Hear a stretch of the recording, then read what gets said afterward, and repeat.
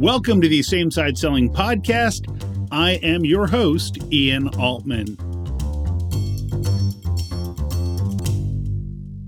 What can Yellowstone, the U.S. National Park, teach us about sales? Well, I just had the good fortune of spending some time in Yellowstone National Park with my wife. I had a speaking engagement in Bozeman, Montana. By the way, I had some great food along the way, and we spent some time in Yellowstone. And we had a guide taking us through, and there are amazing geothermal features there. I mean, just stuff that you almost feel like you're on another planet. Amazing landscapes, wildlife. I mean, it's really just a remarkable place to go visit. And you truly get the sense that this is a live, active volcano that could come back and erupt, you feel like, any moment. But one of the most memorable or notable features of Yellowstone is their geysers. And their geysers are world renowned. And so if I asked you, well, what's the name of the biggest geyser at Yellowstone? You, like I, would probably say, well, Old Faithful, that's the one that everyone goes to see.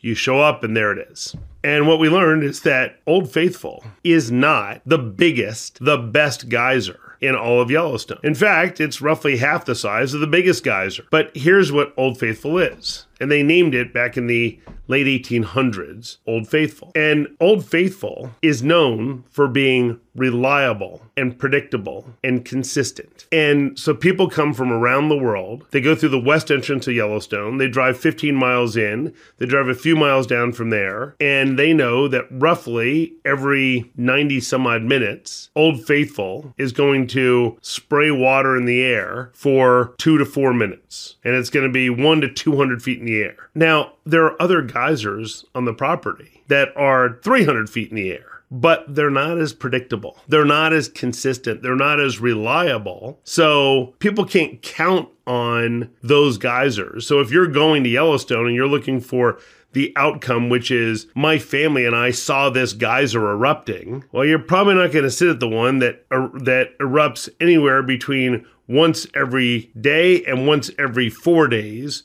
So it might be 2 days in a row, and then it may not go again for 3 or 4 days, and then it goes again. Well, guess what? You're probably not going to wait around and sit there on the off chance that it goes off, because maybe it goes off in the middle of the night when you're asleep. But Old Faithful, you know you can count on that outcome, that result, every single time. So how does that tie to business? If you want to get top results for your team, take a look at the Same Side Selling Academy.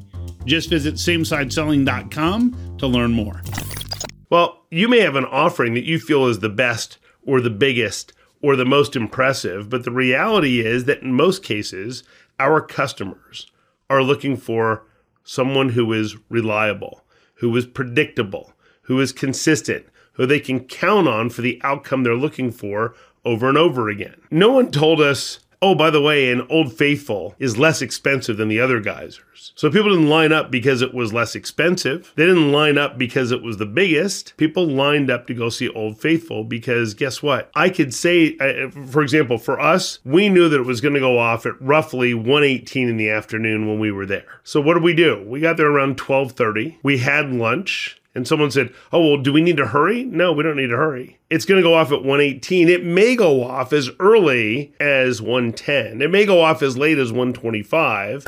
But basically, somewhere in that 15-minute window is when this thing's going to, erupt. And then you'll be there for it. So it meant that we just went and had a lovely lunch and looked at some of the other geysers. And some of them started firing off, and we're like, wow, this is great. Should we, do we have time to stick around here? Oh yeah, we looked at our watch. Yeah, we still have another 15 minutes before we need to be over there. Then went over there, and within 10 minutes, Old Faithful was shooting water a couple hundred feet in the air, oohs and ahs by everybody, and it was reliable and it was consistent. So if you're a guide at Yellowstone, rest assured you're taking people to see Old Faithful, because you can't take them to the myriad of other, and there are a lot of them, other geysers, and say, see that little hole right there? Yeah. Once every 3 or 4 days, water comes out of it. Let's just sit tight here. Maybe today is our day. You're not going to get a lot of people coming back. But when people know they can see Old Geyser erupt, or Old Faithful erupt, now all of a sudden it makes a big deal. So in your business, what you have to think about is, it's not that other people don't want to see the biggest and the best, or something that's less expensive,